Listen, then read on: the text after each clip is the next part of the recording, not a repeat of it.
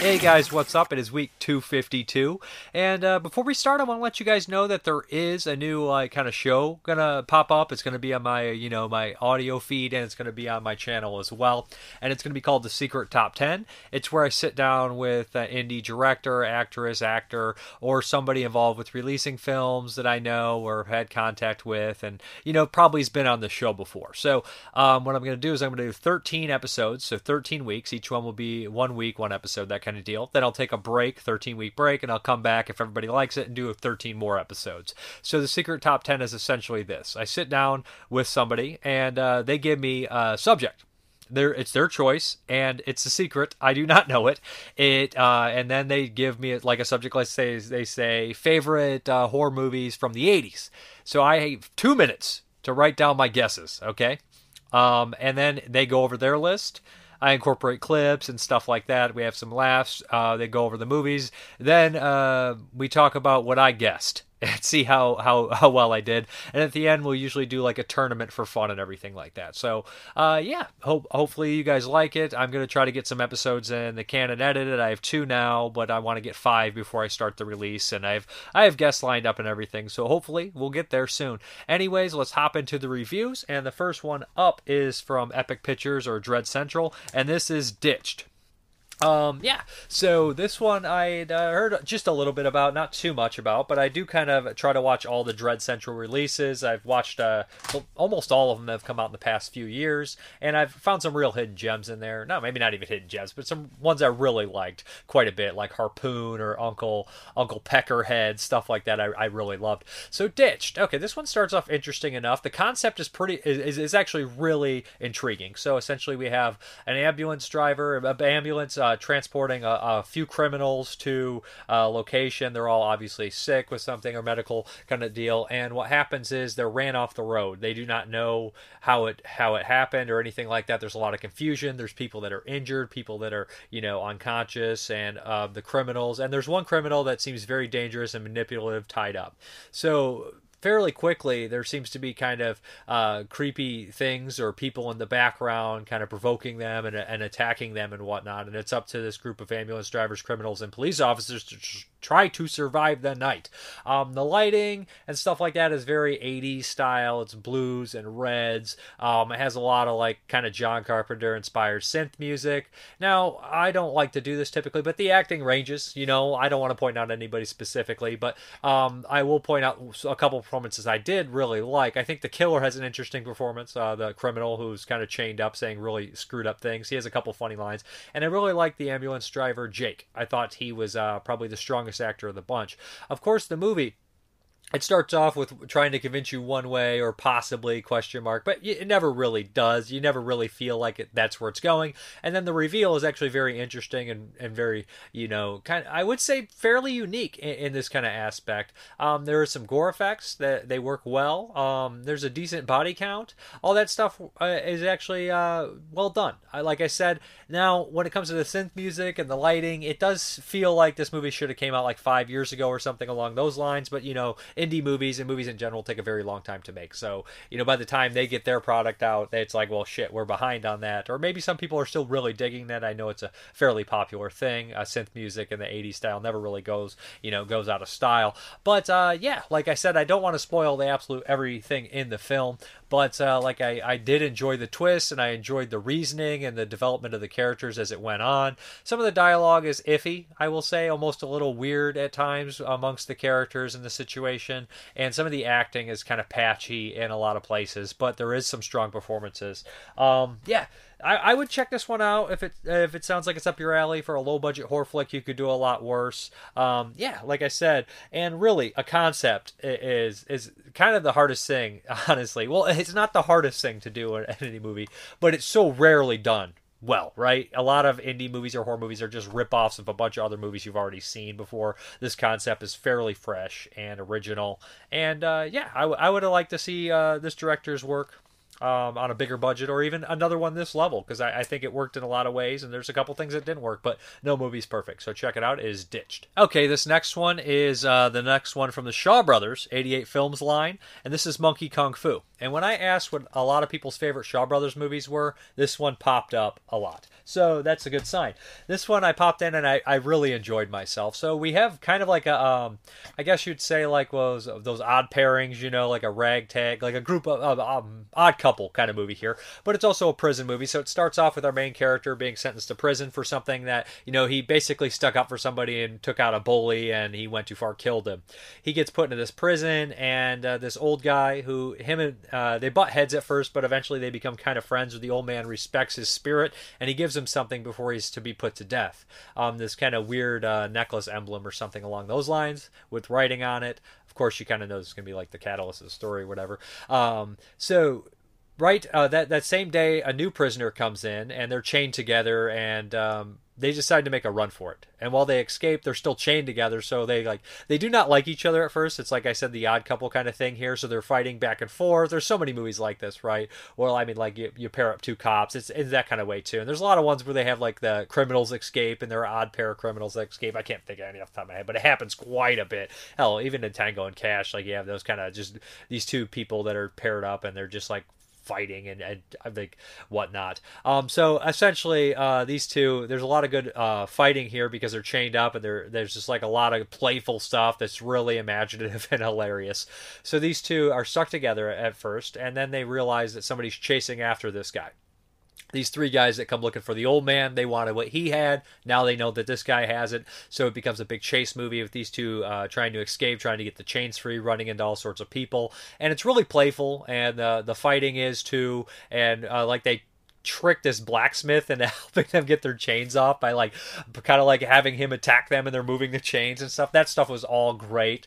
But it turns into something else. And there's kind of a lesson here as well, because the main guy is kind of an arrogant. So these two end up realizing that they're meant to be together, not in that way, and they end up finding what they're looking for and using like this special ancient technique and everything like that to fight baddies. But that's not quite enough for one of them.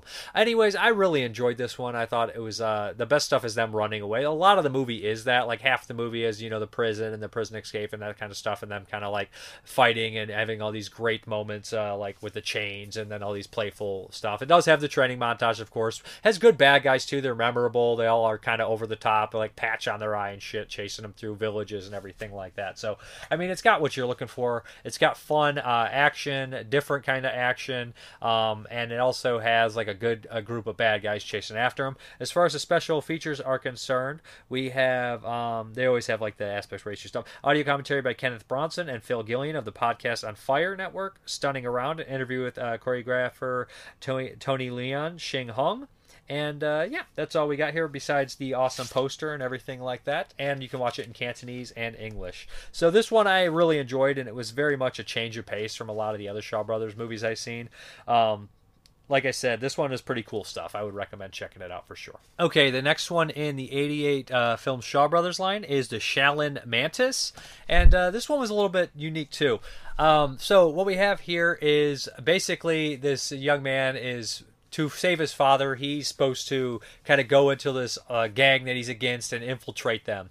When he goes there, he ends up kind of starting to court the daughter of the head honcho and everything like that, but he does eventually fall in love with her. They have a relationship. The grandpa is very, very suspicious of this man, so he basically sets forth, I will not kill him as long as he never leaves. Of course, the time comes when he does want to leave. Him and his wife want to leave and go back. But we know that he's up to something and everything like that. And here's where you're kind of wondering, like, where your loyalty lies at first. You know, you side with the daughter and then with her family because you think this guy might be somewhat of a traitor, but the way the family reacts to everything is when you start to kind of change a little bit, or you feel like it's less gray and more white and black here and everything like that. And he's doing it for a good cause, the young man.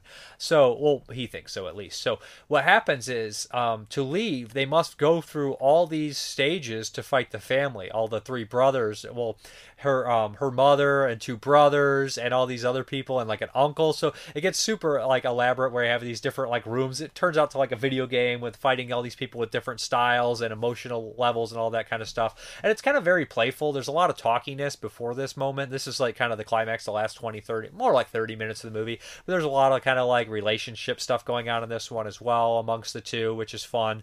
And there's some really like fun stuff with the teacher and stuff in this one. Yeah. That's how he ends up teaching the granddaughter. Is he ends up like kind of staying as a teacher and everything and getting in there, and she's just like so bossy and picking on everybody, and no one knows he's actually a kung fu master at the same time. But yeah, this one, like I said, it ends on a really dark note, which is kind of surprising for this one. At least it kind of like a twist at the very end.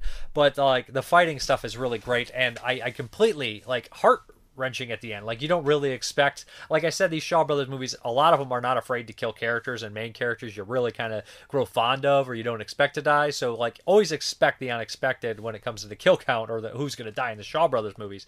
But yeah, this one was really entertaining. I really liked the setup. I really liked the action at the end. I liked the family dichotomy between everybody and all that stuff, and of course, like people helping out and all that kind of stuff. But anyways, the revenge is also great at the very end. There's some great revenge in here. As far as the special features are concerned, we have an audio commentary with Asian cinema experts Mike Litter and Arnie Vimoda. I always say Venoma.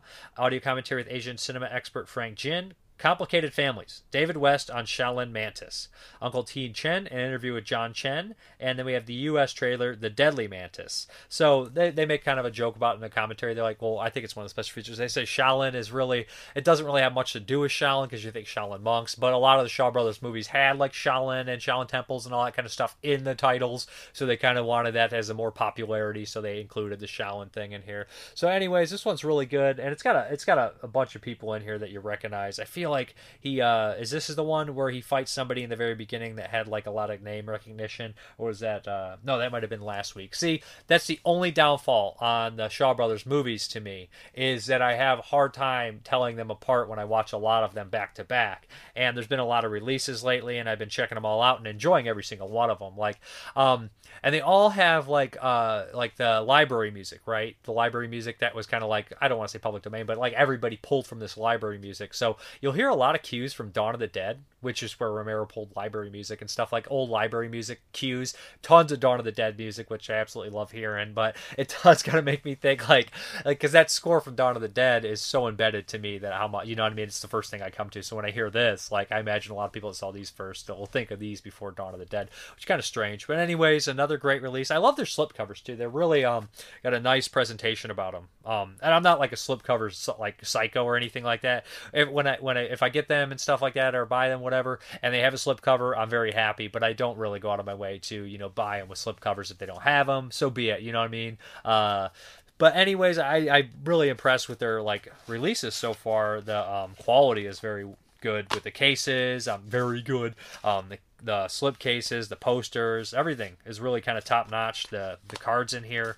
Anyways, just doing an all around great job so far. And I'm looking forward to more releases. I believe Human Lanterns comes out soon, which sounds like it's right up my alley. Like, I've only seen a couple of the Shaw Brothers horror movies, but they've been really wild. So I'm looking forward to Human Lanterns. Okay, the next one needs no introduction. This is the 4K of An American Werewolf in London from Arrow Films, directed by John Landis, starring Griffin Dunn, David Naughton, Jenny Agutter, some other people are in here. Rick Mile makes an appearance. Now, I covered the Blu-ray that Arrow put out, and it's fantastic. It's loaded with features. So if you want to hear more about those features, check that out, because this has the same features. Except as far as the technical stuff, this has, obviously it's 4K, but it has HDR10 compatible. It has HDR10. That's kind of the thing what you really want on a lot of these releases. So anyways, if nobody's seen American Werewolf in London, I don't really have anything to say that you guys probably haven't heard already. Well, but just, you got to see this movie, period. Anyways, as far as the print looked, It looked amazing. Like I really thought some of the stuff in the wilderness, like the big mountains or the moors or whatever, looked fantastic. Like the scenes where the doctor drives back and goes to investigate the small town.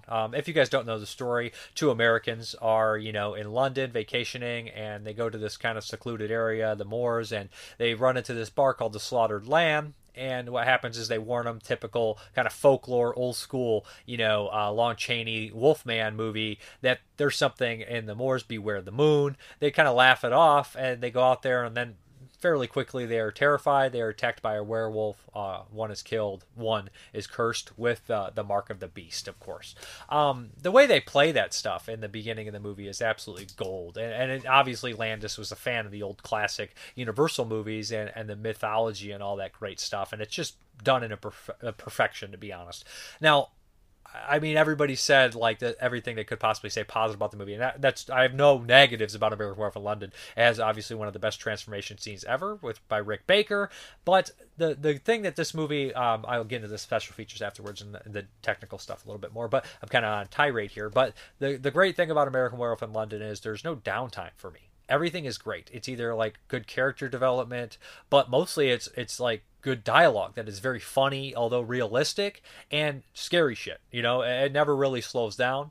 The incorporation of all the songs about the moon are wonderful. Blue Moon, Bad Moon Horizon. So all that stuff is, some people might think, well, that's a little bit on the nose, isn't it? But it's like, I don't know. It's just perfect in this movie. There's a love story behind it. It's set up. And here's another thing I absolutely love about American Werewolf in London. A lot of the werewolf movies, they kind of shy away from the classic supernatural curse aspect, right? They won't go into that he has to be killed by a loved one, the pentagram, all this kind of stuff. They shy away from that more, and I think this one kind of embraces it more. We don't have the hereditary thing from Curse of the Werewolf or something like that, or even, I feel like Jack Nicholson's Wolf is less, supernatural and more, scientific in kind of its approach, or, I never really touches on that subject. But this one, it's I feel like it is, kind of embedded in the supernatural, because the way that David Naughton sees his friend Griffin Dunn, and he haunts him and everything like that, which adds brilliant moments of comedy as well. Like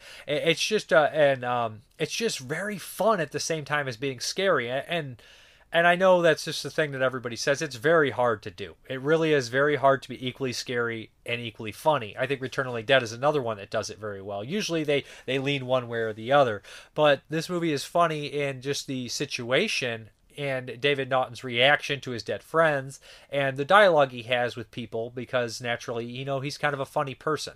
And even when situations are bleak or scary, people, a lot of them do not lose their humor. And I would say that this movie never loses its sense of humor, although it has its horrific moments. So I think it's a wonderful film. I think that when the special effects and the murders start to happen, a couple of times it always surprises me with the absolute level of chaos in the city. It reminds me of something like King Kong, how crazy everything is. That we finally see this folklore creature from the boonies or whatever in the big city. It's just a wonderful thing. It's definitely bringing those old classic curse stuff and the classic monsters into the modern era in the 80s. So anyways, I adore the movie. Obviously, I think it's one of the best werewolf films ever made. I think the acting's top notch. I love the aspect that the doctor in here feels like something's off, so he investigates himself instead of being an asshole, or instead of being like he has the realistic approach to the situation while being a good doctor and a good person. And I love his performance. It's not over the top. It's so subtle and so natural, and it's different. It's a different performance than you would see in a lot of other movies.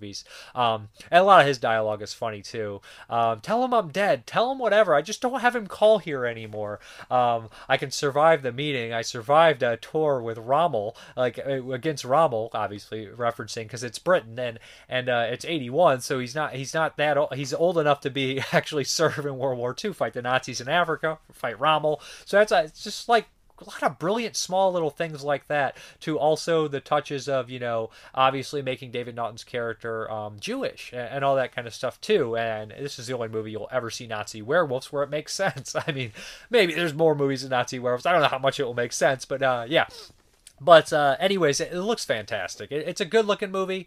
The city stuff is always great. I love seeing the city movies from the 80s in 4K. When they go through the subway, you can see all the posters on the wall in clear detail. Some of them you could see before, but now they look spectacular too, and you can see all that kind of stuff. And like I said, the Moors look fantastic in 4K. Like you can see a lot of the details. And this is the first time, like opening credits, I noticed some of the times he puts the background in like out of focus stuff to set the mood, and that's like purposely done in the opening credits and stuff like that.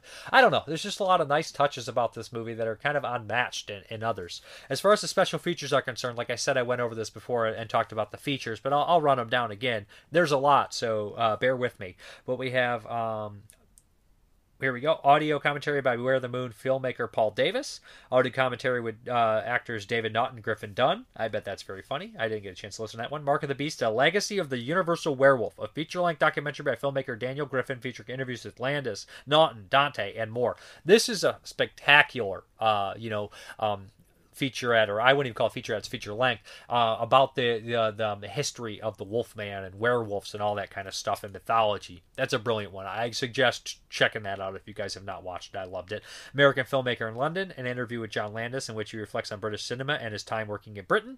I Think He's a Jew, The Werewolf Secret, a video essay by filmmaker John Spira about how Landis' film explores Jewish identity. See, this has got everything. It touches on all, not all probably, but a lot of the interesting things about American Werewolf in London that make it different. The Werewolf's Call, Gordon Hardy, director of The Hallow and The Nun, chats with writer Simon Ward about their formative experiences with some of the original costumes and special effects artifacts from the experiences with Landis's film. Sorry, I'm old, so my eyes ain't no good no more. Where's the Wolf, a featurette in which special effects artists Dan Martin and Tim Laws of Prop Store look at some of the original costumes and special effect artifacts from the film. Beware the Moon, Paul Davis' acclaimed feature-length exploration of Landis' film, which boosts extensive cast and crew interviews. American Werewolf in London and American Werewolf in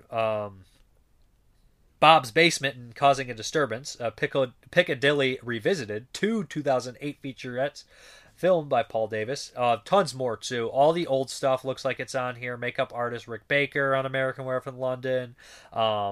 Casting of the Hand. This is like a lot of archival stuff. Not to mention, besides that, we have an American Werewolf in London booklet here. So I'm sure there's going to be a standard edition for a lot of people that already have the special edition and then looking just to get the 4K. I know that's what a lot of people are doing. But it does, if you missed out on the special edition of the DVD or the Blu-ray, then there's a good chance that you might want to just upgrade and go right for the 4K. I mean, how could you regret buying American Werewolf in London on a 4K? Just a fantastic movie. One of the best werewolf films ever made and one of the best horror films from the 80s, period. It's a great movie. It's a great release. Check it out. I love it personally, and I'm sure most people do. Yeah, good stuff. Okay, guys, get your pervert cards out because this one definitely is the pervert card movie of the week. This is a two-film collection from Dark Side Releasing. And they release a lot of wild stuff. They had like Black Forest that came out a few years ago. Great film. And they release a lot of kind of strange Asian films as well. But this one is the Kimbaku collection. And it's in two parts. I'm going to talk about them together. Flower and Moon. So these are bizarre. Kimbaku. Now, I wonder if they should put a definition of what it is on the back, because it's essentially kind of the rope bondage, like kind of stuff in Japan. It's apparently very ancient and old, according to a character in this film. So the first one here is Flower. So essentially what happens in Flower is we have this American document. This takes place in Japan. We have an American kind of tourist who's he moved, I think, in Japan is what he says. He's very interested in Japanese culture, and the stuff he says is going to upset a lot of people. He has obviously these chauvinistic kind of views and everything, and he has a lot of negativity towards Western culture and civilization, and he's basically saying that Japanese women and women in general have grown kind of cold towards men, and they're not as submissive as they should be. And due to this, men and women will no longer have sex or no longer have relationships, and especially in Japan, the Japanese civilization will die because no one will have kids and no one will take care of the kids and no one will have sex and all this kind of stuff. So the only thing that can save it is Kimbaku. So the plot of this one, besides that kind of overarching kind of story there where we have the character in the stands talking about it, is what happens is essentially, this kind of old boss, this older man is married to a younger woman, catches her sleeping with one of his employees. They're in love, and he basically is going to humiliate them. He takes them on stage where there's a crowd, including our, American, now living in Japan, and he starts to kind of show everything. There's a character that he's like Kimbaku Man. I don't know what his fucking name is. Essentially, he's the equivalent to Rape Man. If you guys don't know who Rape Man is, I've reviewed the Rape Man 1 through 4 films. Rape Man is essentially a Japanese superhero, in quotations, that gets justice through rape. So people hire him, Rape Man, to rape people that are I don't. You guys see where this is going. Kimbaku Man is essentially the same. He basically will take women on stage and perform these acts of, these rope torture to kind of humiliate them, to kind of show them what all these kind of things. And they're supposed to learn all these kind of weird things. It's a very fucked up way of thinking, but apparently this American thinks it's going to save Japan and save the world. Kimbaku will save the world. So essentially what we have here is we have a sex scene at the beginning amongst the young woman and the worker, and then we have them being tortured on stage and everything like that. But the end reveal is absolutely insane because there's a change of heart and all this kind of stuff. There's, of course, a rape on stage live for the audience and all that kind of stuff. Yeah, you kind of get what you expect. Kimbaku Man, though, doesn't always do what you want him to do, and he does what he thinks is right. So the second one here, it's Moon. This one is a little bit more complicated, I would say. We have more flashbacks into the storyline. It's a little bit more of a, I guess I would say, intriguing story. That's what we'll do.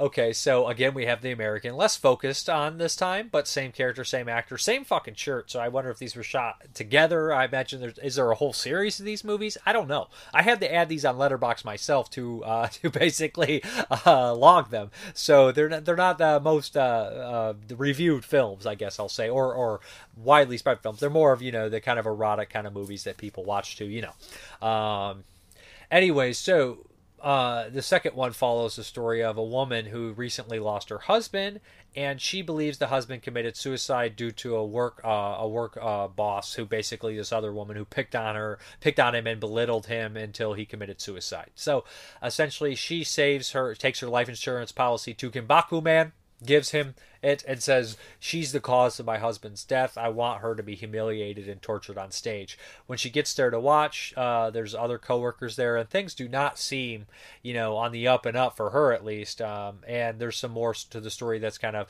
shown and told, and there's some reveals. And I'm going to tell you this right now.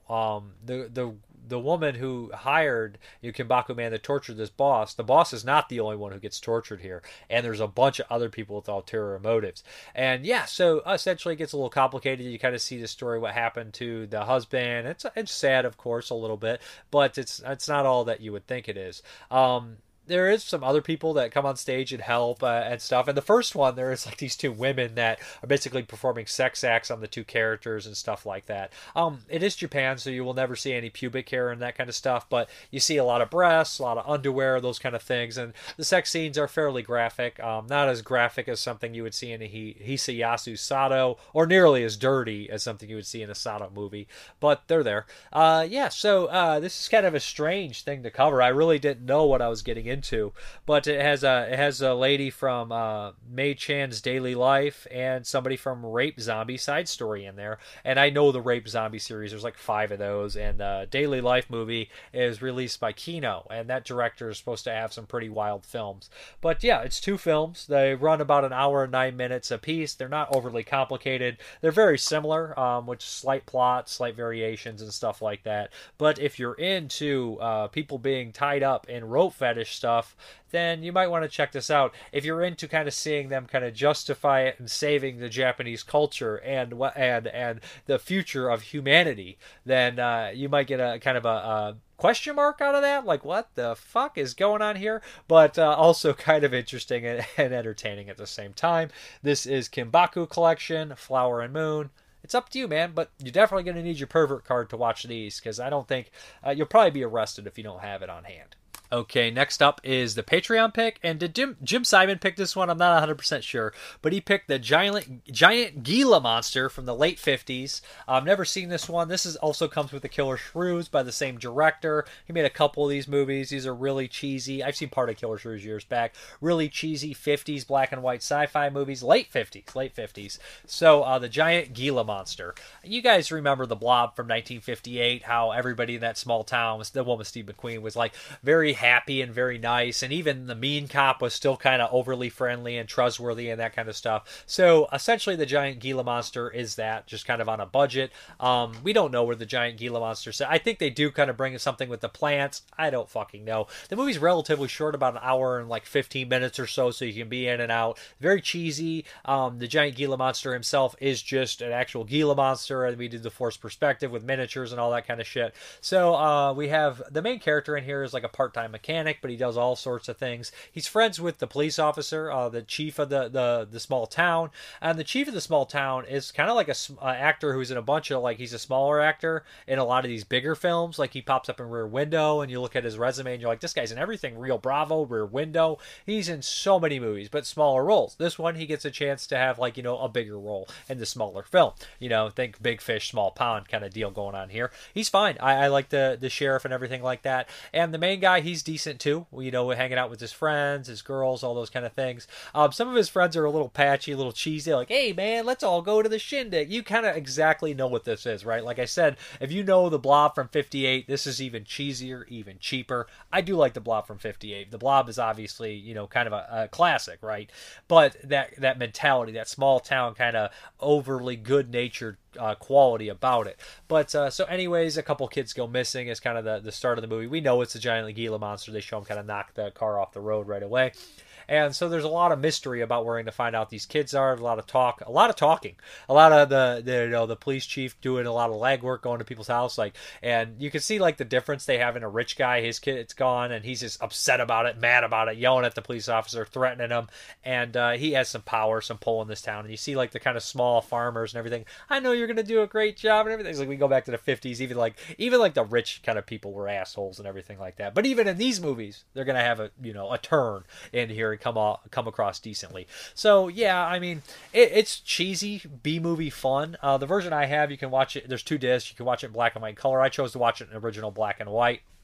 I try not to watch things that have been colorized too often, right? I remember watching the Night of the Living Dead colorized version, and it was just straight pasty green zombies, and you're like, okay. But yeah.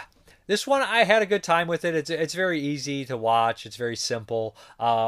There's obviously setup in the very beginning where it's don't drive that car with that nitroglycerin. You're like, you've been driving with nitroglycerin? I mean, yeah. So it's everything set up.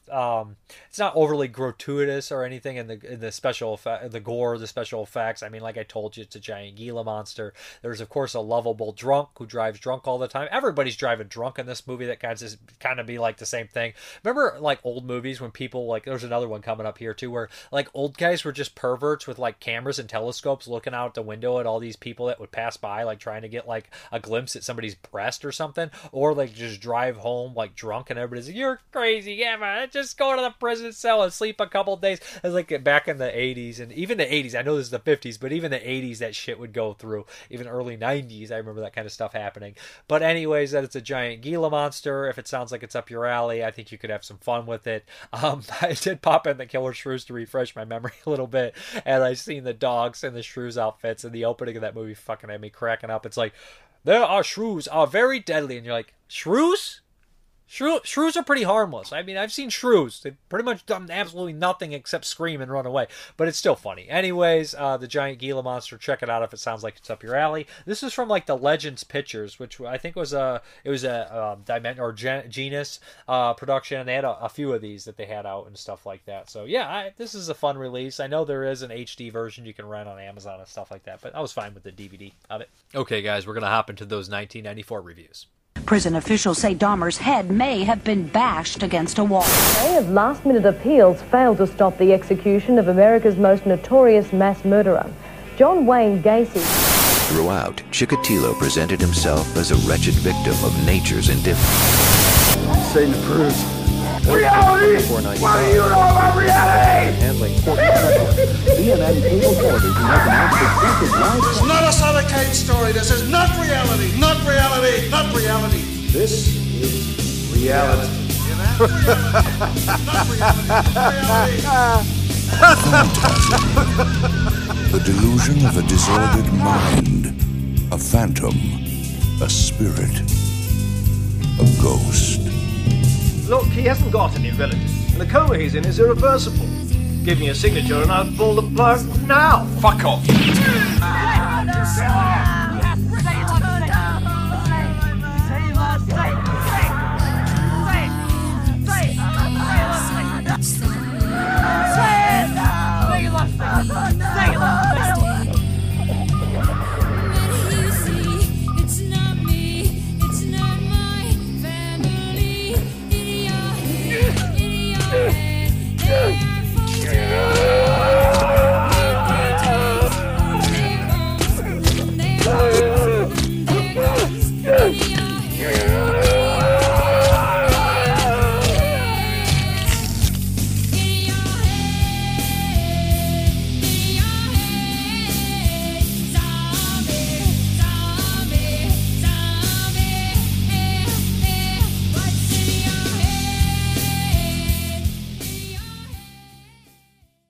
Now, a handful of these are movies I actually covered on the channel before, so I don't know how brief I'm going to be with them. I always say that I'll be brief, and then it's like 10 minutes later, and I'm like, yeah, that's why I hate grass. But, so anyways, this one coming up is the Texas Chainsaw Massacre, The Next Generation, Part 4, directed, this is the Scream Factory edition, it is directed by Kim Hinkle, who wrote the first Texas Chainsaw Massacre. Obviously, the first one's an amazing movie. I talked recently about the new TCM movie, and like I said, the sequels to the original Texas Chainsaw Massacre all feel like fan films or weird direct sequels to the first one anyways. I don't know. This Texas Chainsaw Massacre franchise is really weird, really bizarre, and like I love the first two, and I'm ranging what I like out of a lot of the other ones. Some I don't like at all. The Texas Chainsaw Massacre, The Next Generation, was made early. It was made like a couple years before '94, and then they kind of recut it and everything. I think it had like a small release somewhere, and then it got recut and released later after Matthew McConaughey and Renee Zellweger kind of became big stars. They're both in this movie, of course, early roles for them. This is just a super bizarre film. Now, Kim Hinkle seems like he kind of embraced more of the comedic elements that were supposedly in the original Texas Chainsaw Massacre.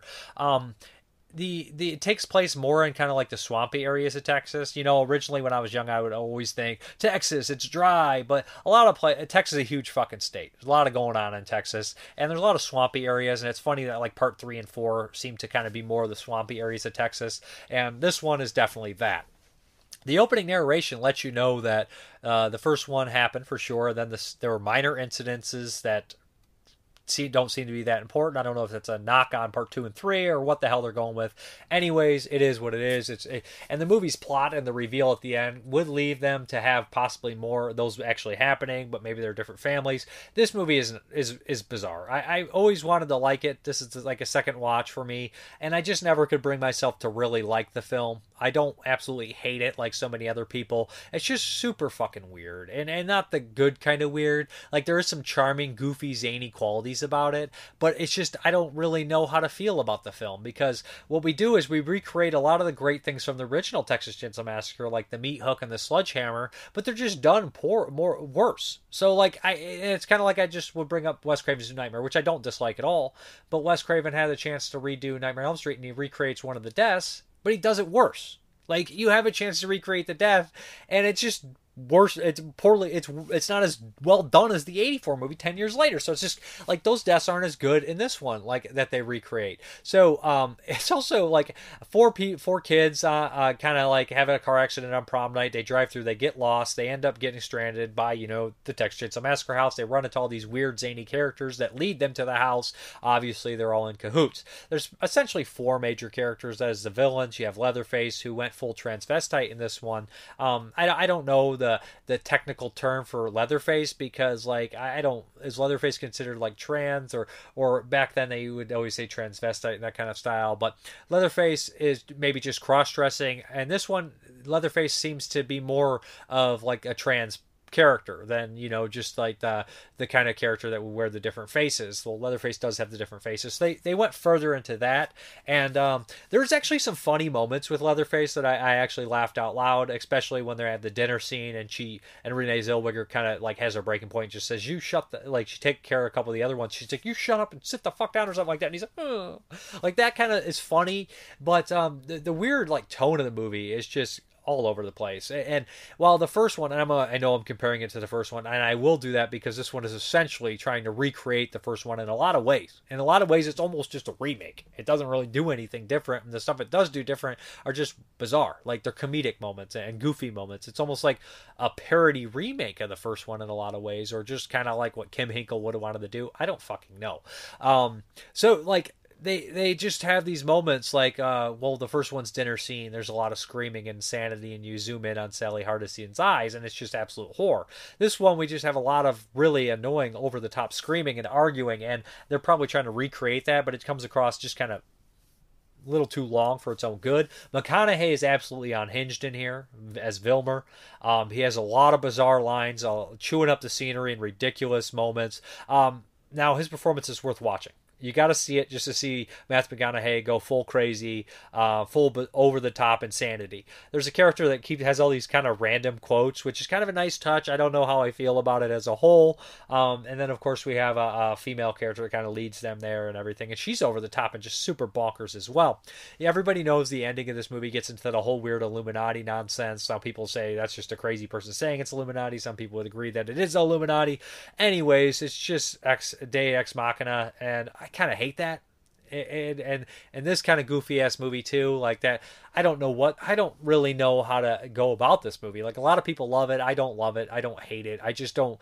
I don't think I'll be revisiting it too often. There's two different cuts of the movie on here. The director's cut has a couple things in the beginning that kind of set up, Renee Zellweger's character being molested by her stepfather and all that kind of shit. And the theatrical cut. The theatrical cut is in full HD, and I think the director's cut is in like standard def and everything like that. So I watched the theatrical cut and then kind of put on the director's cut with Kim Hinkle's commentary. And like, it's just like, I feel like Texas Chainsaw Massacre is like the ultimate, like, it's so hard to live up to the first one, and all the movies are just trying to like kind of be direct sequels of the first one and remake the first one in so many ways that when they do that, it just is like eye rolling. While a lot of the other franchises just felt naturally like a cash grabbing, I guess I'll say. Like this Friday the 13th, yes, they were cash grabs, but they just felt fun and just they just went with it. I don't know how to explain that. I don't know.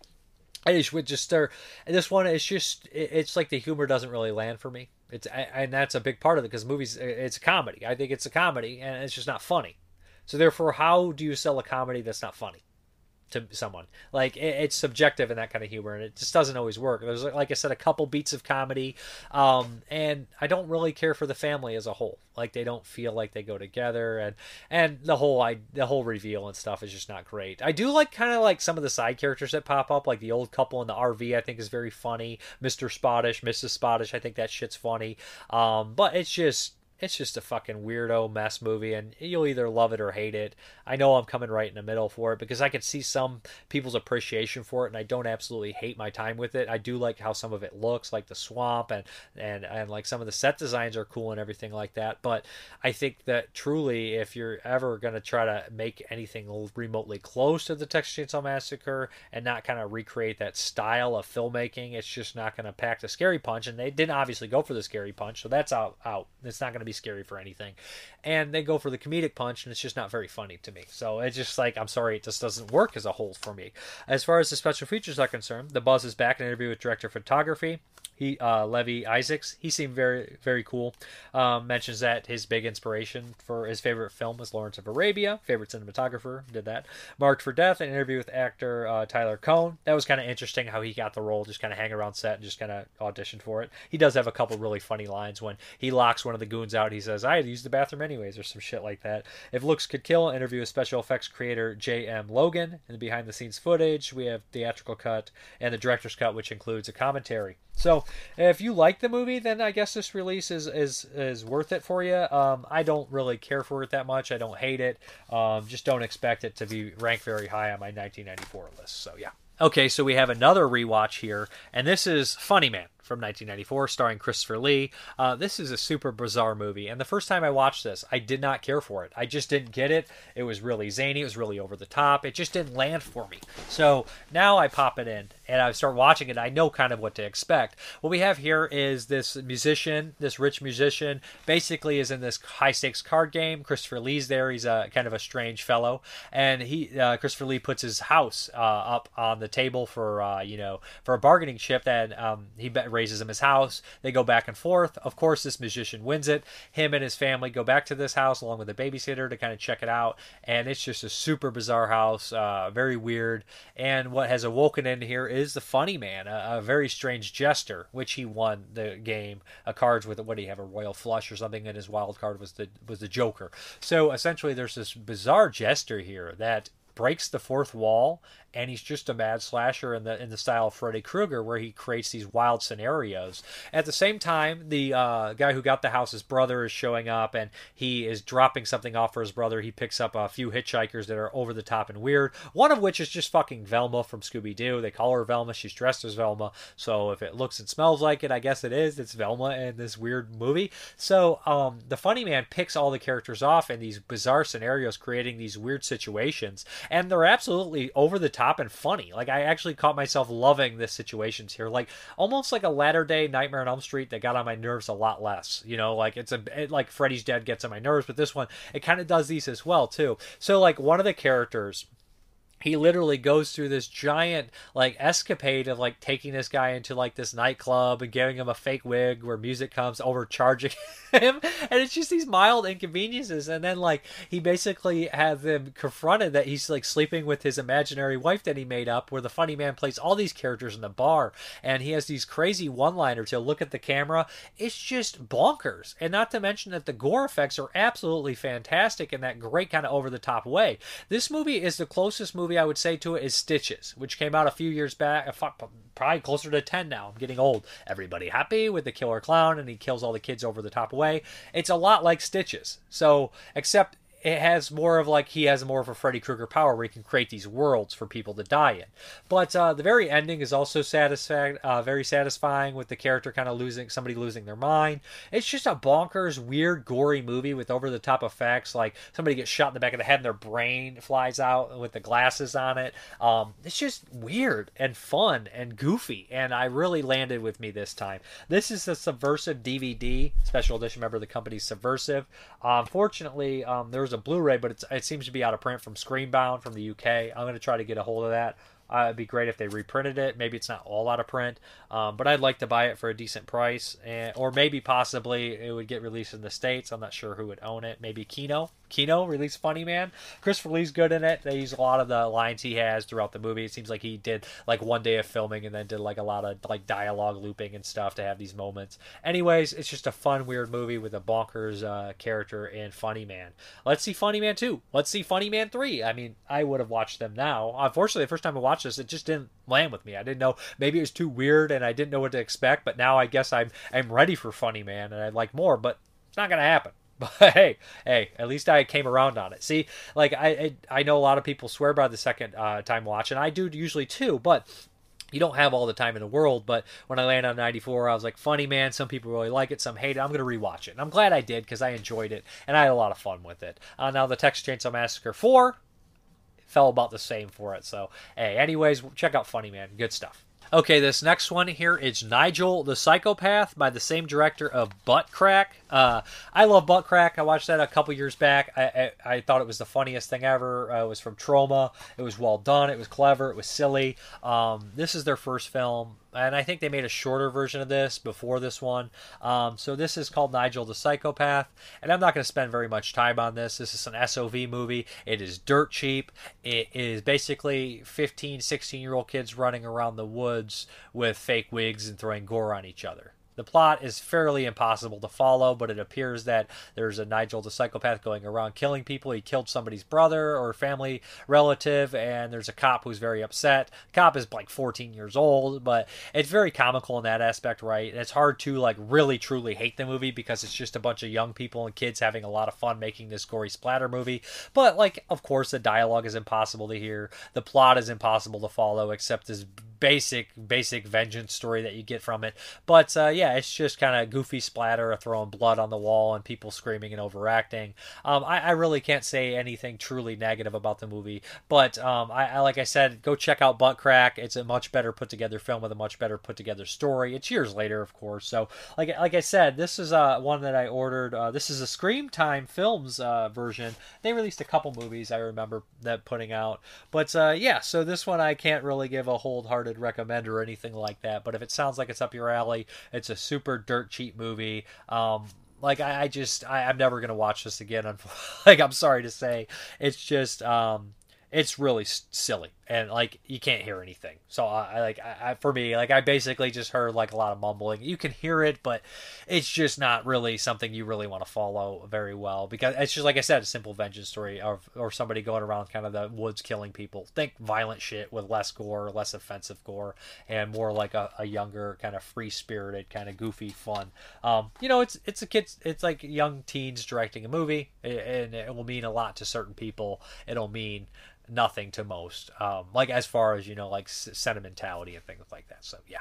Okay, the next one from 1994 is more of a thriller action film, survival movie, but I saw that JP was watching it, and so I was like, screw it, I'm going to watch it too. I know Mood's watched it again, and I love this movie. This is a rewatch. This is kind of an HBO like classic. I always remember it being on HBO, and this is Surviving the Game. This is like a deadliest, game kind of movie where, you have like somebody like that's picked up and hunted. This time it's Ice-T. He's a homeless guy, and he's picked up by like these kind of rich asshole hunters that come from all these different walks of life. Like you have, like a businessman, a doctor, and some other people like that. They're all kind of weirdos and everything like that. So this is directed by Ernest Dickerson, who directed Demon Knight, and hearing him on podcast and things like that, and talking like Joe Dante and stuff, I believe he was on the Movies That Made Me. He was on a couple podcasts, like horror podcasts and everything like that.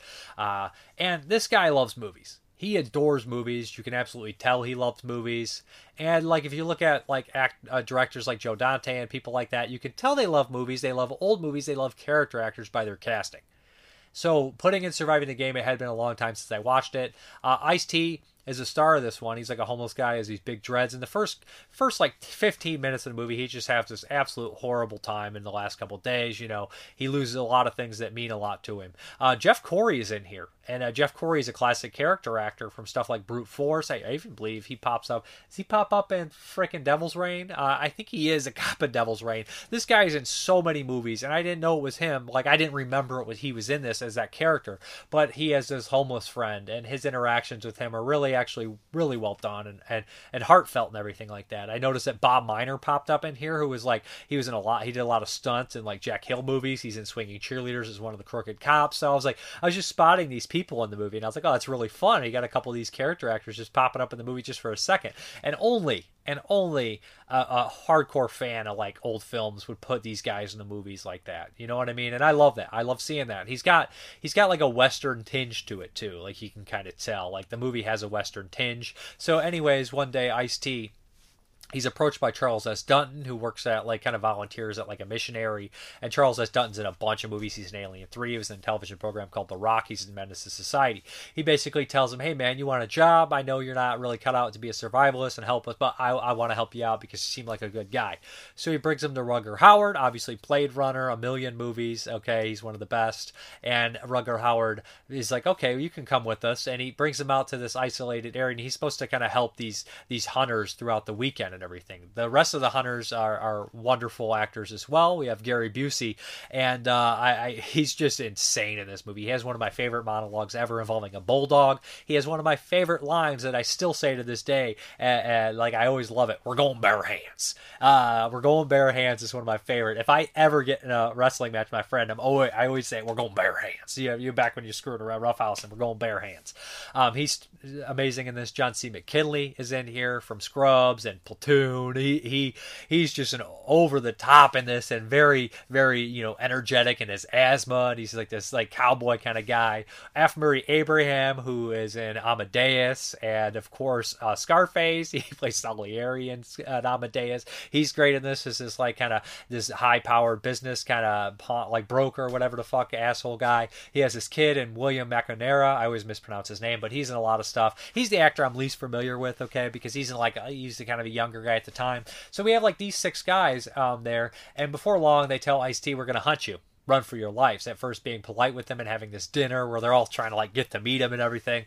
But it's surviving the game. Ice-T is tough. He's got a haunted history and he's going to fight back and he's going to whoop some ass. So essentially what happens is he picks them off one by one, and I just love that kind of stuff. Hard target. I'm a sucker for that. The Predator picking off characters one by one.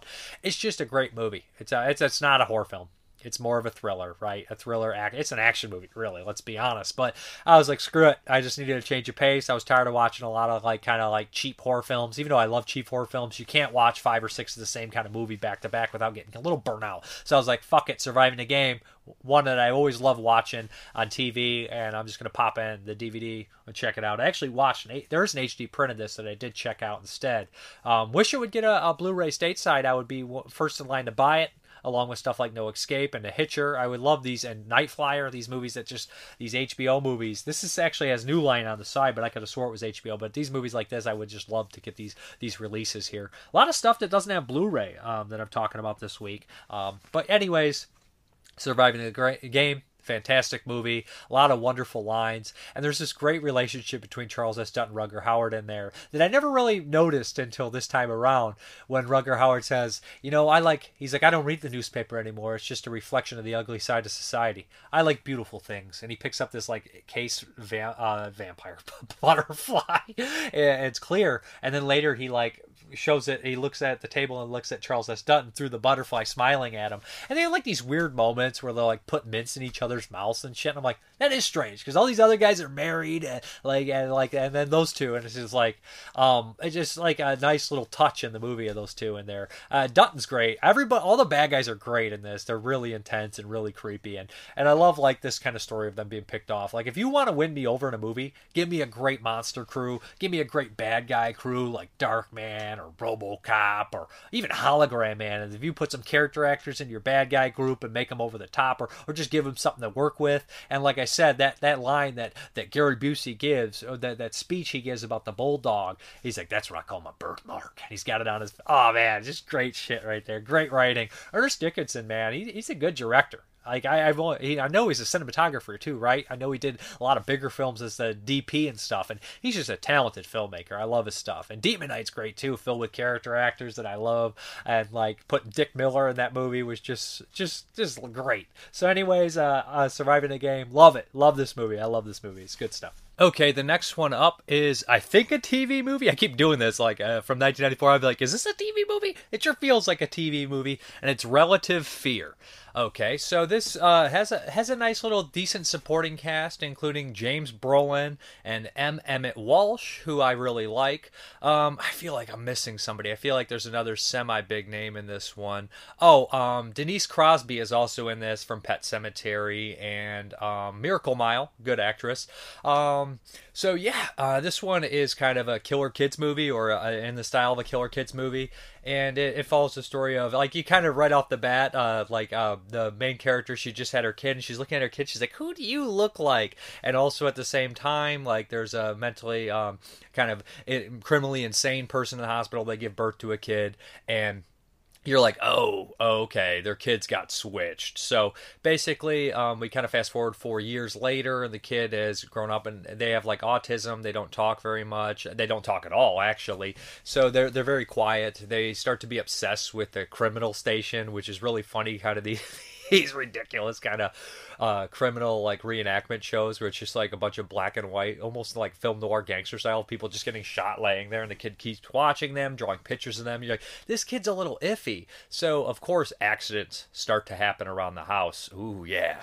At first the childhood neighbor, like the childhood friend of the kid, or basically gets piano lessons from the mom, shows up, and he ends up just being a jerk to the kid, and then he ends up bringing a gun. A tragic accident happens. James Brolin is a police officer who starts to notice the pattern of accidents and starts to get involved, and he has obviously a hunch. James Brolin's a great actor. Father of Josh Brolin, of course. James Brolin's in like The Car and Amityville Horror.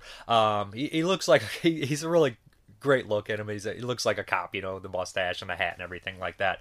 And there's these weird side points where like him and his partner will just be like talking, and he's eating a jelly donut and it's falling on the newspaper. It's like just this weird added comedy layer or something like that. I do enjoy that kind of stuff though. But Emmett Walsh plays the grandfather, and he's starting to get senile. And here's where I was talking about those 1994 movies where it's like in the 90s, even like driving home drunk. Well, I was talking about like 50s movies, people just always constantly being drunk and everything like that. So like you get these things of people just doing like that stuff, and like all the way up to the 90s of like taking pictures of naked girls across the street, or like these 50s style movies of people just being drunk all the time, or everything like drunk driving and like taking pictures of girls and like their windows and shit. It was just like a thing in movies until like 2000, and it's still sometimes, but it's like it's so much more darker toned when they show it now. But back in the day, it was just in everything. Like it's just kind of weird. But it's in this one as well. And Emmett Walsh, he doesn't really trust the kid. He has obviously some hatred towards him, and he's like getting senile, so he's starting to point the finger at the kid. Like, of course, like I said, all these accidents are happening, and the father is like kind of like a science type, and like whatever. So like the parents are obviously having some struggles, and then there's a big reveal. And I thought the reveal was pretty cool because I wasn't really expecting that, but you kind of have to have that, or it's just very basic at the same time. There is a handful of killer kids movies that came out this year, including The Childhood Friend, or A Child's Play. Sorry, Childhood Friend's a different one, but Child's Play, which is the Mexican horror film, and then we also had Unborn 2, and I know him for The Paperboy. So it was kind of there's a lot of these killer kids movies in the 90s. Anyways, I enjoyed this one. The kid is pretty creepy because all he does is just stare. And the supporting cast is solid. Denise Crosby's all right. James Brolin's always good. Emmett Walsh is still great, and he was playing an old grandfather who is dying in 1994, and the motherfucker is still alive. I think he popped up in one of the Coen Brothers movies most recently. Was it a Coen Brother? No, he was in. Wasn't he in the one with Daniel Craig with the mystery one? I can't think. It was very fun. I'm just getting old, like, and senile at this point myself.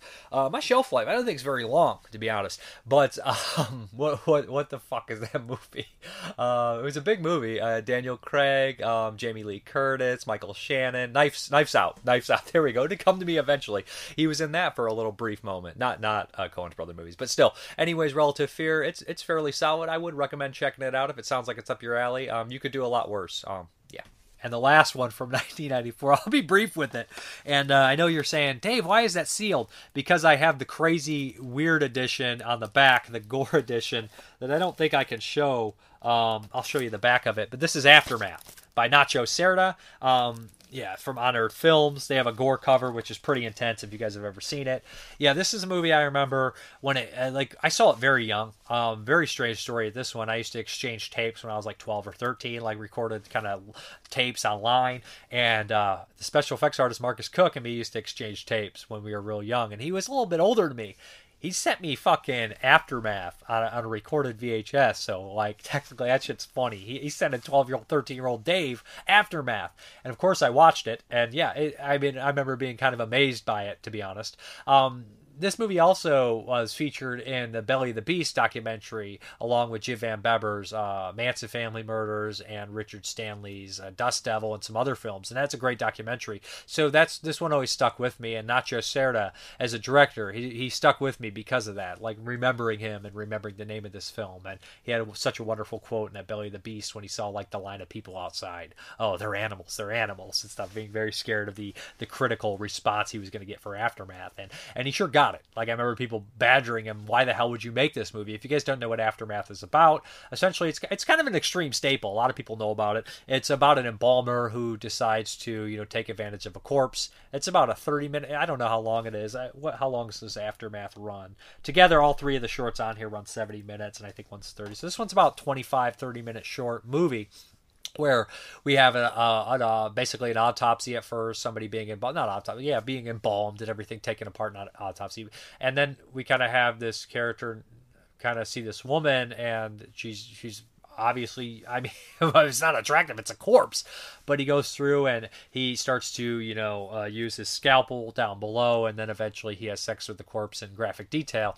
It's a fairly nasty movie. They use great sound design. The sound design is really kind of what drives this movie forward for me. I mean, the 5.1 sound design, where you hear all the squishy sounds behind you and the scalpel and the classical music coming through while all this happens. It's very well shot, and there's not much dialogue spoken in the movie, if any.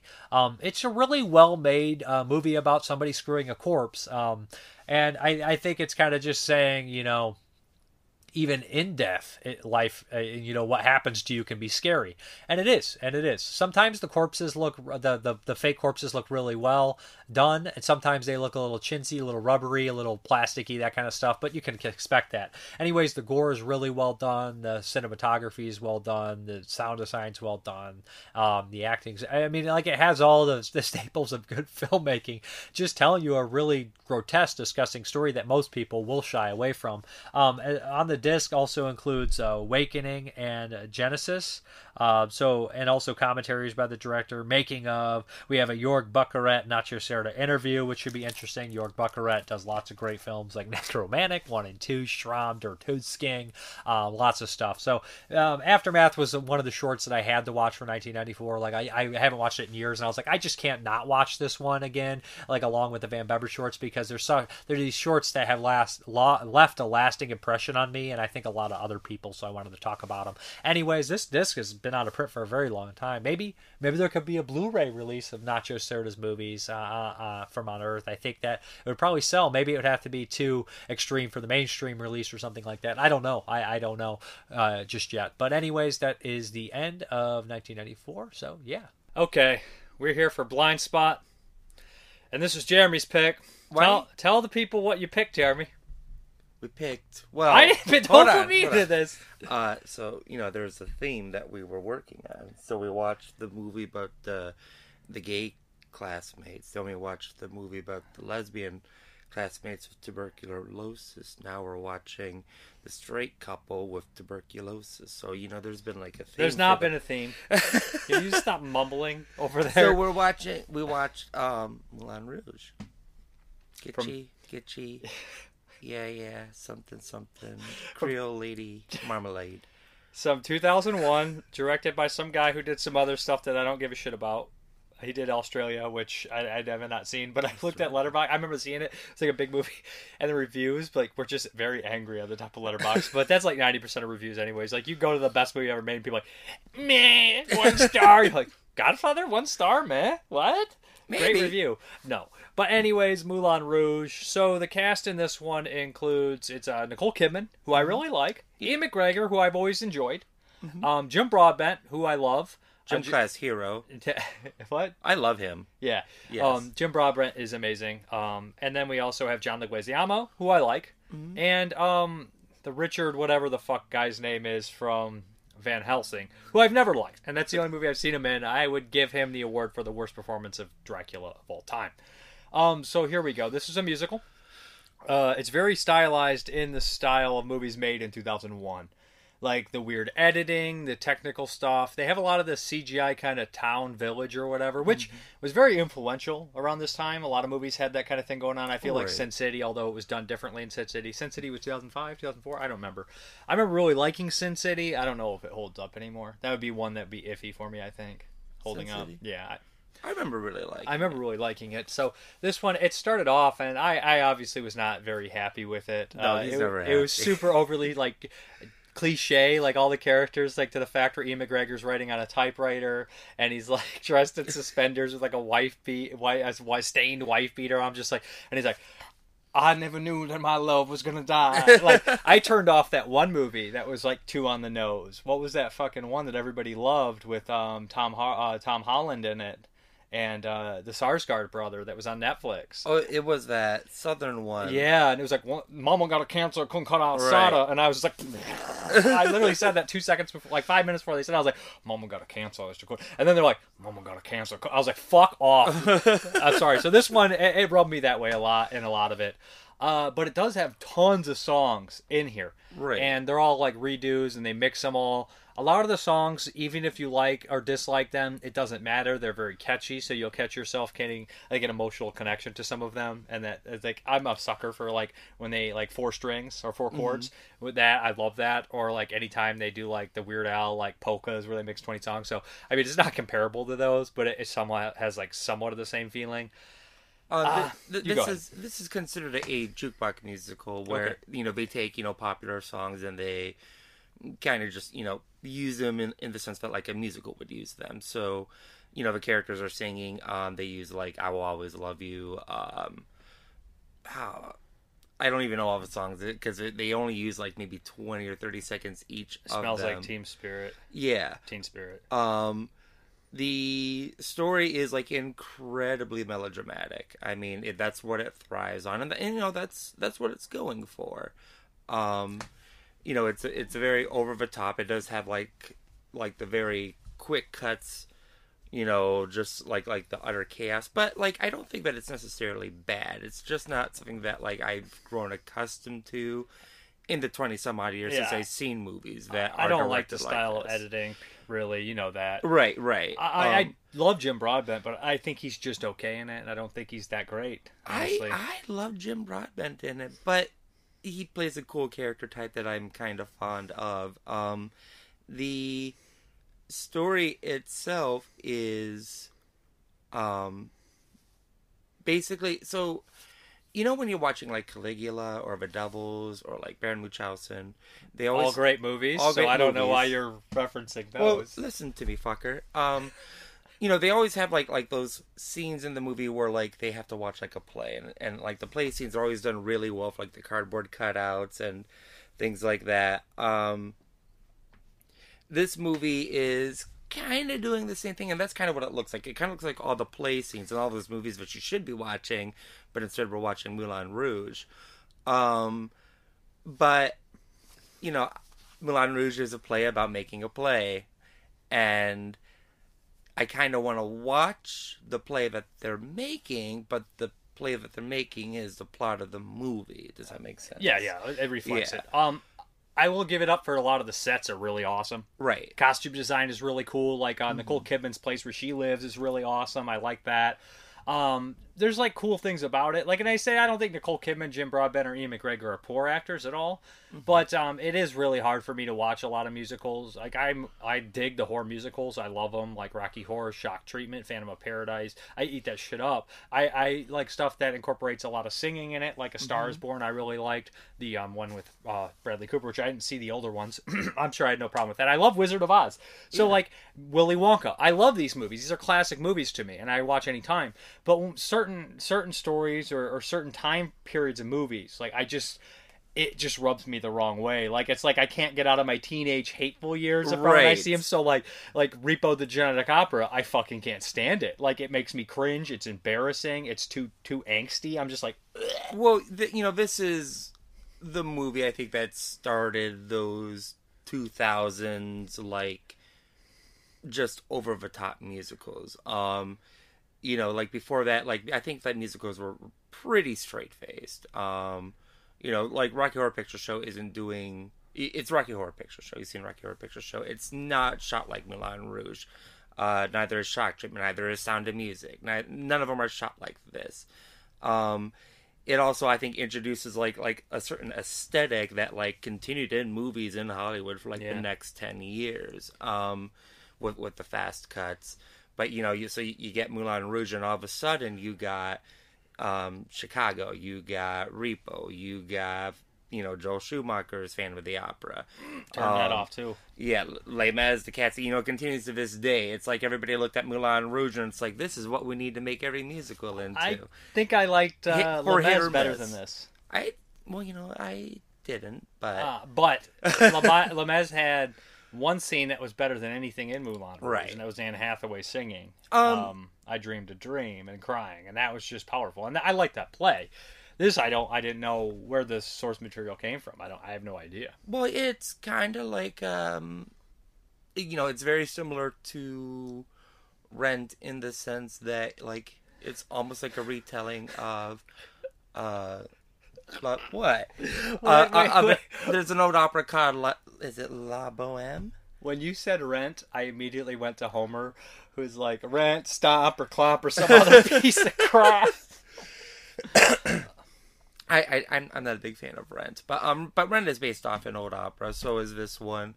I think the same opera. You know, it's like, oh, it's the Bohemians and they're pieces of shit and they want to live freely, but they need people with money in order to live freely. So they're and to old create hippies. Their art. They're the old version of hippies.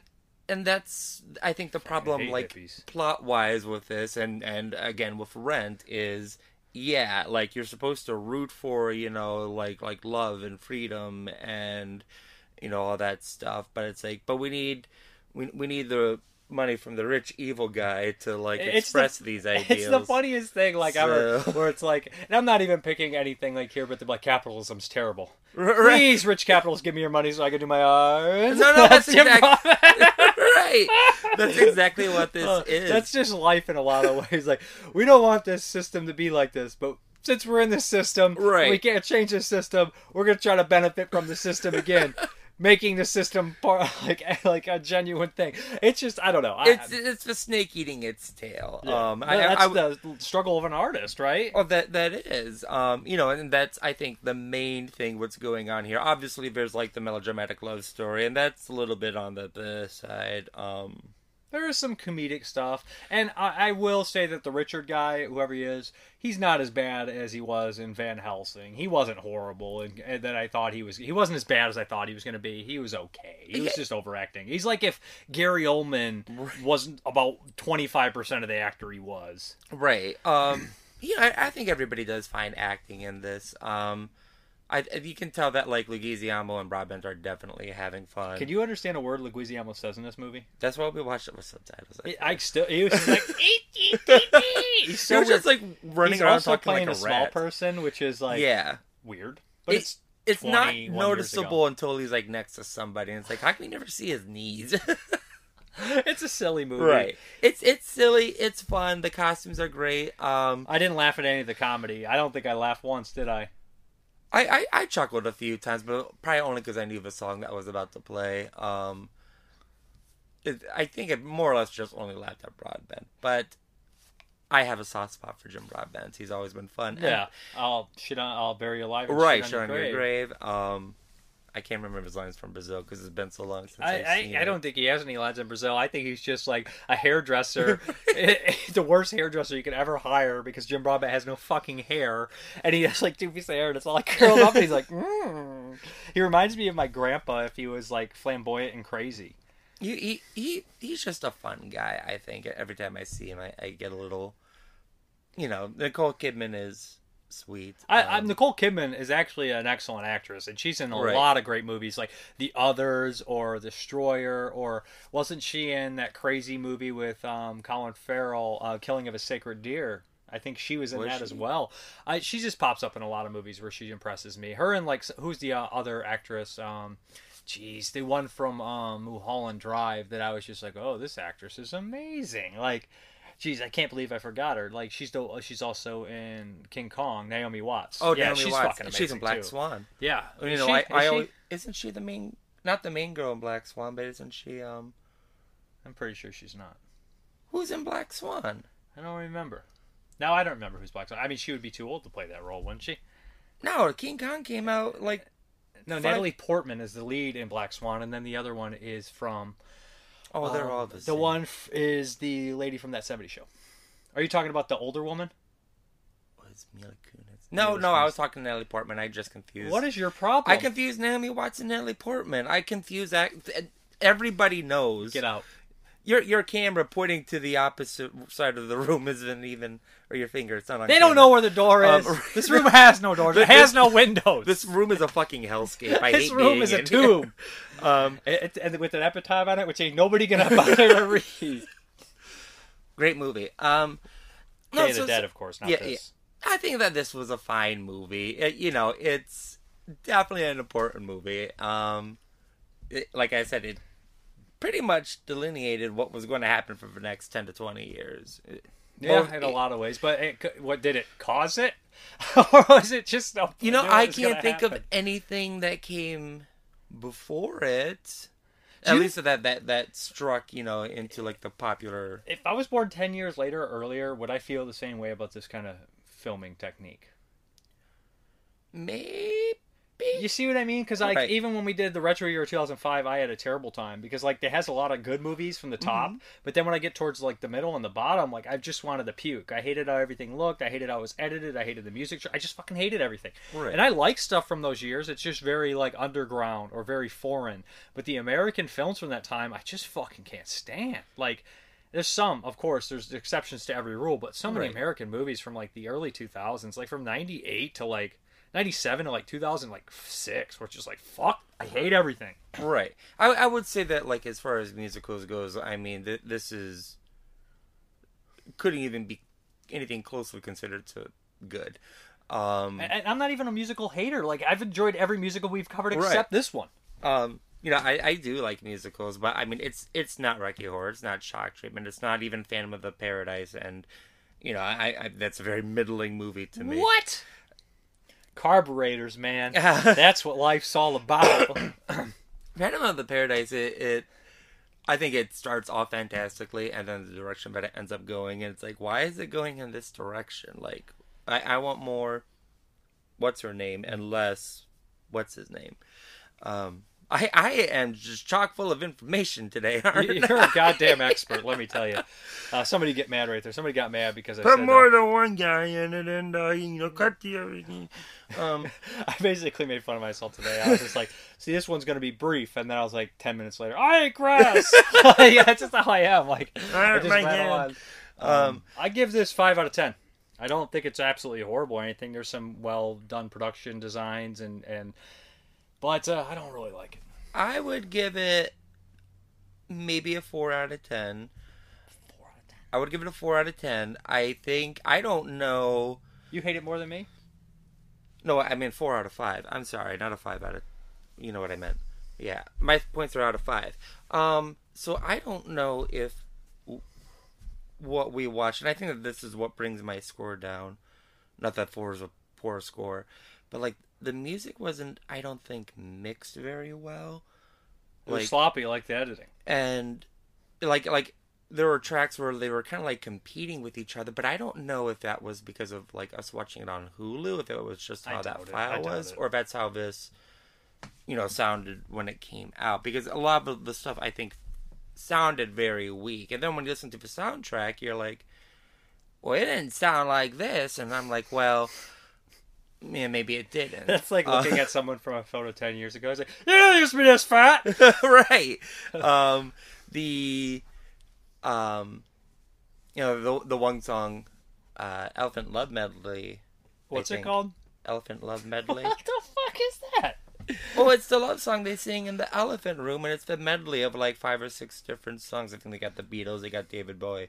Anyways, it made me cry because it played David Bowie. Oh, yeah, that is an Elephant Room. Yeah, because we'll meet you in the Elephant Room. Well, they did Whitney Houston, too. They did Whitney Houston in there. I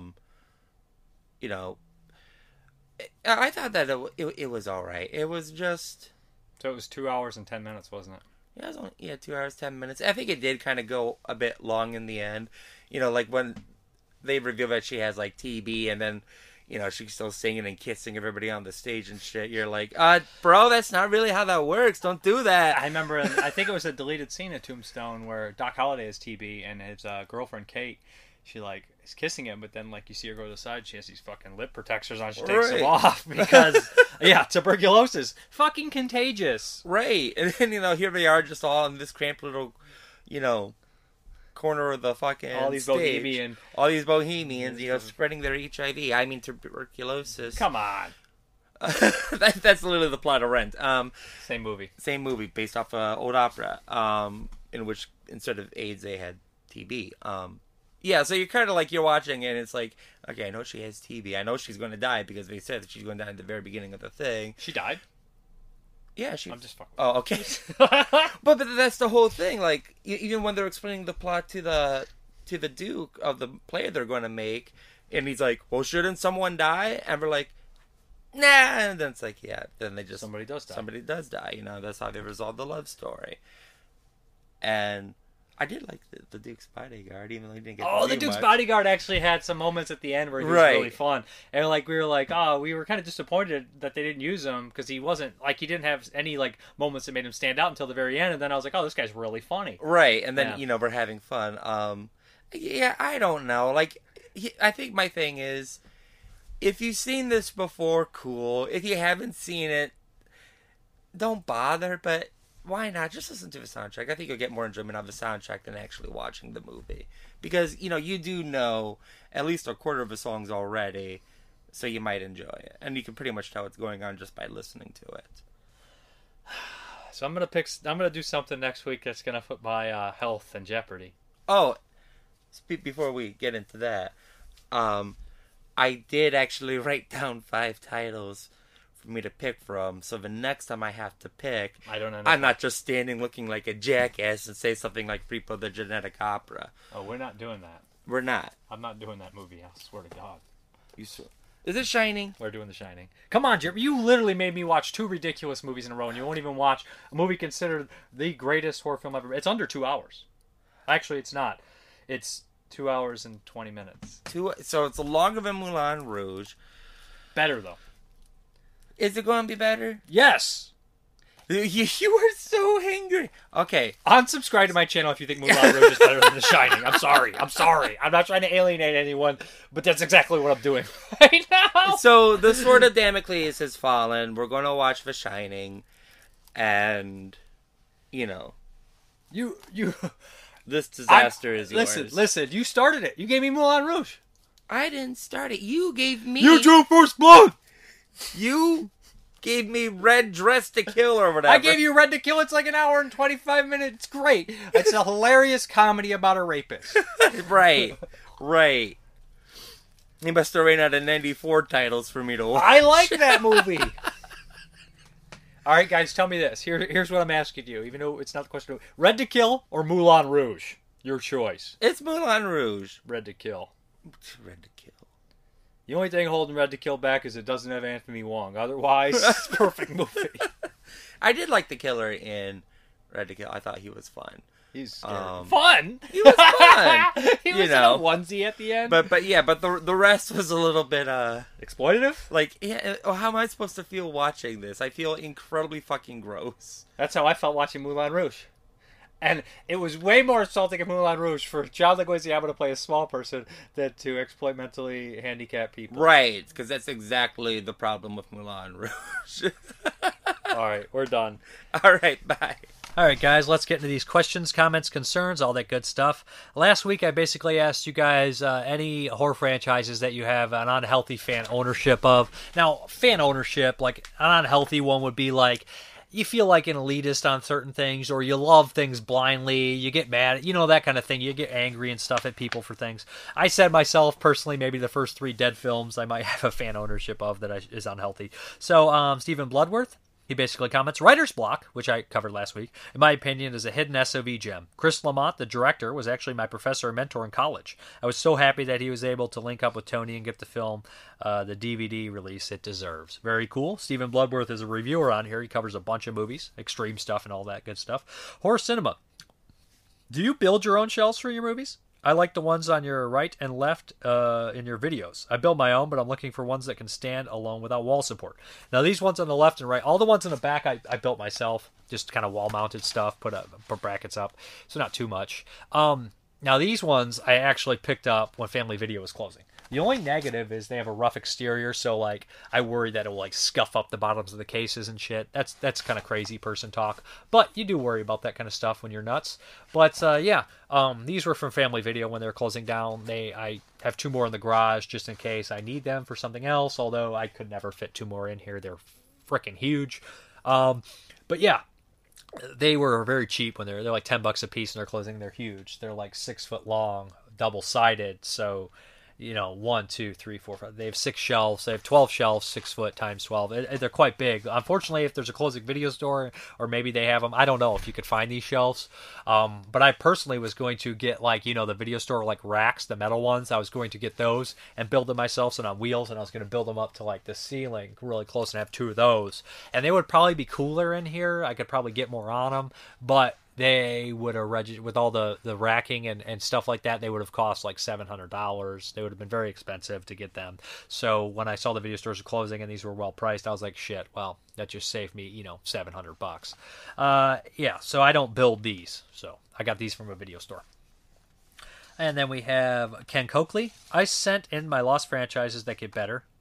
The Dead trilogy, obviously, Phantasm, Friday the 13th, Nightmare on Elm Street, Child's Play, Bride of Chucky was also a favorite. Leprechaun, but the one with Dylan Post was a bump in the road.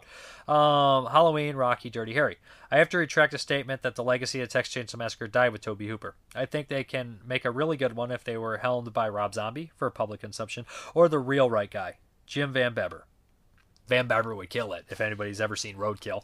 It would be very gory, or Van Beber, who, along with Rob Zombie, has respect for the original movie, could challenge himself by making a movie without extreme gore like Tobe Hooper did with the original Texas Chainsaw Massacre and John Carpenter did with Halloween. He says, like you, I show fan ownership with George Romero's Dead trilogy, but I also do the same with the second trilogy. I even defend Survival of the Dead. When I was in college, there was a girl that I didn't date, but I was in love with her. I still am, as we keep in touch. Anyways, she said that Night of the Living Dead was a snooze fest. I felt devastated. Of course, I knew that it was an opinion. I also am a water carrier for the Phantasm franchise. Phantasm franchise. Say that 5 times fast. I went to get gas at a station and paid cash. I went in to pay the cashier, saw my Phantasm T-shirt, and said he loves that movie. You would have thought I was Don Coscarelli. I have so many different sets of Phantasm. Luckily, I still have them as movies were saved, so they're in storage at my sister's house. Now I have more motivation to get walking again. Good luck. Hope you have a speedy recovery. Tempo Tapos. The Brain Scan main title theme is very good. The combination of rhythmic, haunting bass line and the jangly guitar make for a real dark groove. It sounds like Angelo Badalamenti worship to me, as it would fit perfectly in anything David Lynch directed in the 90s. Compare the Pink Room from Twin Peaks, Fire Walk With Me, or Dub Driving from Lost Highway especially. Yeah, I feel like I do remember some of the Lost Highway kind of riffs being like that. Jim Simon, great update, Dave. Great haul. Thanks for reviewing The Laughing Policeman. Great film. One of my favorite films of both Bruce Dern and Walter Matthau. They are great together in it. Yeah, they're both great. Sourpuss, Walter Matthau, and Bruce Dern is just always intense. Mood 616. Why wouldn't you mention this short on the podcast we recorded on Monday? Haha. Oh, that's right. You were in Mrparka mind state, I guess. Yeah. True messing up. Invasion of the USA is just unforgivable. You're fired. Lynch is godly in that film. Yeah, everybody knows that I got 2 personalities here. JT of the Dead. Awesome haul, Dave. I got both Alligator films also. They were both childhood faves. I need to pick up Drop Dead Fred. Also a childhood fave of mine. I definitely need to get that Madman. Been years since I've seen it. Thank you. Floyd75 Dylan. I think as punishment for making you watch Moulin Rouge, Jeremy has to watch The Shining. I agree. Jason Bovey, 1419. Well, the dudes involved in the activity were gangbangers, right? He's talking about Modern Vampires. Yep, they were. Darren Hartley. Hi, Dave. Mansion of the Doomed, or better known as Massacre Mansion 75 in the UK, is another title that was confiscated by our boys in blue, who had nothing much to watch on TV back in the early 1980s, and ended up on the lesser Section 3 list of nasties, released by Vipco's Mike Lee. Apparently, there was a rumor the negative didn't exist anymore, and Charles Band found the negative in a warehouse undiscovered for 40 years. Maybe the same building he found those genuine big box of Wizard videos he was trying to sell as authentic? Possibly. Sam Edwards. As a Halloween fanboy, Halloween. This is fan ownership again. James Higgins. Definitely Alien. I know it leans more to sci-fi, but I'm obsessed. Salvador Funkenstein. Phantasm for sure. Nobody attempt to reboot, please. Rob Kopinski. Agreed. Peter McCain. Need to make one more with a good budget, in my opinion. Rebecca Reinhart. Friday the 13th. I am overprotective of Jason as Pamela was. Art Editor. Vice Academy. Strange one there. Aaron Fram. Scanners. Jason Koch. I used to be like that with Halloween. Like in that between Curse and H2O period, though 98% of it was meant to piss off the girls that wouldn't shut the fuck up about Titanic. Okay. Gary Carper, Friday 13th, Ron Ford, Creature from the Black Lagoon trilogy. Love those movies. 1 and 3. I actually prefer 3 over 2. I think it's kind of weird. I love 3. Stephen McNulty, Hellraiser. David L. Tamarin, Friday the 13th. My whole wardrobe is F13. Right now I'm wearing Jason socks and Crystal Lake pants. Fuck the fucking putrid remake. Dustin Hubbard, Witchcraft. That's a crazy fan ownership right there. Sean, he might actually own the rights to some of those. Sean Donahue, Overweight Collectors. Gabrielle Juliet, Nightmare on Elm Street. Dan Gershulik, Hellraiser. Michael Church. Franchise, no, but I have a very unhealthy relationship with Blood Diner and Funny Man.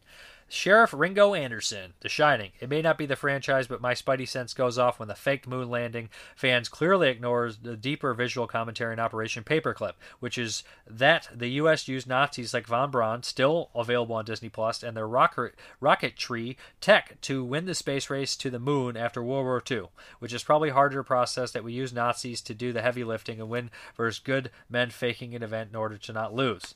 Those who cling to the Kubrick faked the moon landing interpretation are usually recycling other surface level theories on topic or quoting Room 237. I have no real good reasons to doubt the moon landing other than trotting out casual slogans. Now I know people will be like that aren't familiar with Operation Paperclip will be like, "What? That sounds insane."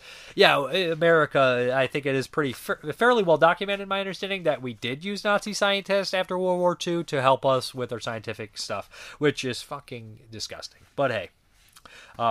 Cody Lee Harding, Ghoulies Go to College, Gary Struthers, Camp Blood, all those sequels in the past 10 fucking years. I spent forever waiting on something new, and surprise, surprise, it ekes out a little at a time. I mean, it's not like it's a big franchise, so why? I don't like to complain, but yeah, okay. Jason Siegel, I don't think it's unhealthy at all. Coffin Joe, thanks again. Art Ediger for telling me to do it. The right people will know. Yeah, Jason Siegel dresses as Coffin Joe at a lot of conventions. Carlos Lopez Jr., Jason Siegel, no amount of Z's on... I can't say his actual proper name. Love is too much. I don't reckon so. Mike Merriman, Nightmare on Elm Street. The better ones I love. The lesser ones I'm apologist for. Amanda Bogaris, Tiny Voice. All of them. Corey Clark, The X-Files count? ? Jason Patrick, I guess them all. You know me. I'm a franchise guy. JP is. Cam Reeb, The Omen, even have part 4. Nick Mua, the Candyman franchise, for lack of a better word. The original was one of the first horror films I ever saw. The experience has always stayed with me. I was less than impressed with the sequels. I haven't had the courage to check out the latest one. I might never watch it, for fear of being disappointed as I was with parts 2 and 3. Where's that little... I know I had... Here is the last of it. Sorry. This is me trying to save paper here. So part of me wishes Hollyweird had stopped after the original, and it's evergreen that needs neither sequels nor remakes. Question: please name 2 subgenres of horror that people aren't watching but should be. Jeez, that's tough. 2 subgenres of horror that people aren't watching that they should be. I'll give you a country. Hong Kong. Watch more Hong Kong horror movies. There we go. And a subgenre that I think is underrated. Let me figure out one. People watch a lot of possession, a lot of ghosts, a lot of zombies, slashers. I think a subgenre of horror monsters. Let's get some more fucking monsters. I wish that people were watching more monster movies and talking about them. Would Teenage Dave have noticed if his friends were vanishing one by one in a true slasher style? Absolutely. Teenage Dave hung out with his friends all the time. What's the silliest slasher you ever saw? Take it easy and remember to feed the cats so they don't feed on you. Silliest slasher I ever saw, just off the top of my head, let's go with the Lumberjack Man. Is it the Lumberjack Man?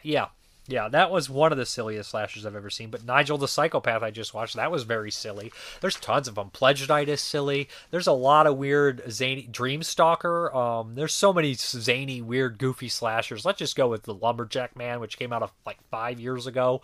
Has Michael Madsen. The killer, wheels around a giant wagon full of pancakes. The Oatmeal Man, that's another really fucking bonkers, out of this fucking mind slasher movie about a guy who's made of oatmeal that kills people. Anything like that. It's got to be that kind of shit, okay? Carlos Lopez Jr., really like Wolf Creek character of Mick Taylor. He's particularly nasty and doesn't get enough recognition. The way he approaches murder is so casual and very necessary, just cause. Sequels are just as good, methinks. Okay. So I don't have a question ready for you guys this week. I got lazy.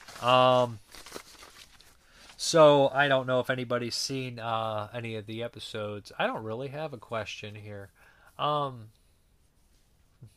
Huh. Come on, man, you're too slow. Come on, man, let's get out. Come on.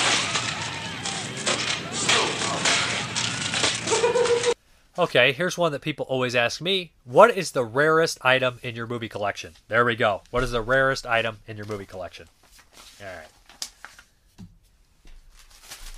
Let's get into the Patreon drawing right here. And we're going to do the update right here because it's only 3 titles. What's in the Patreon drawing? We've got 5 names I'm going to pull out for you guys. First one up, Tom Brooker, The Cottage. It's been a long time since I watched that. I remember finding it quite funny. I'm sure I'll really like it. I don't think there's a Blu-ray release of The Cottage, unfortunately. I would have bought that. I like that movie. Then we have Jason Willard, The Seventh Curse, which is crazy because I have to watch The Seventh Curse for another channel, which I guess I'm doing double reviews on this. So when I watch that for that, I'll make sure I watch it that week. 2 birds, 1 stone. Very excited to watch The Seventh Curse. Jason Willard got another one, House of Gucci. Yeah, you put House of Gucci in there. But it's a nice change of pace. I have no problem with that. He picked A Star is Born, and I really liked that movie with Lady Gaga and Bradley Cooper, which surprised me. I mean, I just was very surprised by it. Dustin Mills, The Tragedy of Macbeth by Joel Coen. So there we go. We got 4 names. And one last one. Hope I get a bottom one here. I gotta reach in the bottom and pull some out. We got Eau Claire, a Disney movie I've not seen. So that should be cool. A Disney movie I've not seen. Maybe I'll pick Black Hole. I don't know. Black Hole sounds fun. So let's hop into the update. It's going to be very quick. We got 88 films release of The Black Cat. Isn't a Hong Kong flick. Looks very fun. Good stuff here. Yeah, not to be confused with various retellings of Poe's famous tale. Black Cat is a high-octane Hong Kong action thriller that provides a hugely entertaining precursor to the likes of Tarantino's Kill Bill 1 and South Korean classic The Villainous. And I'm going to read everything here. This movie looks awesome. I hear good things about it. So, yeah, awesome. Nice hard case. Go great with the Riccio and Robotrix. And then we have here from Third Window Films, The Legend of the Stardust Brothers. I got my Blu-ray import. Had to have this one. Really liked it. It was very fun. Reviewed it a couple weeks back. And last, but certainly not least, Bloody Muscle Bodybuilder in Hell, a.k.a. The Japanese Evil Dead on DVD. This looks bonkers. I didn't have this. Had to pick it up. I was hoping for Blu-ray. No Blu-ray. That'll do. So, yeah. Let's get out of here. All right, guys. Thank you very much for watching. And as always, have a good one.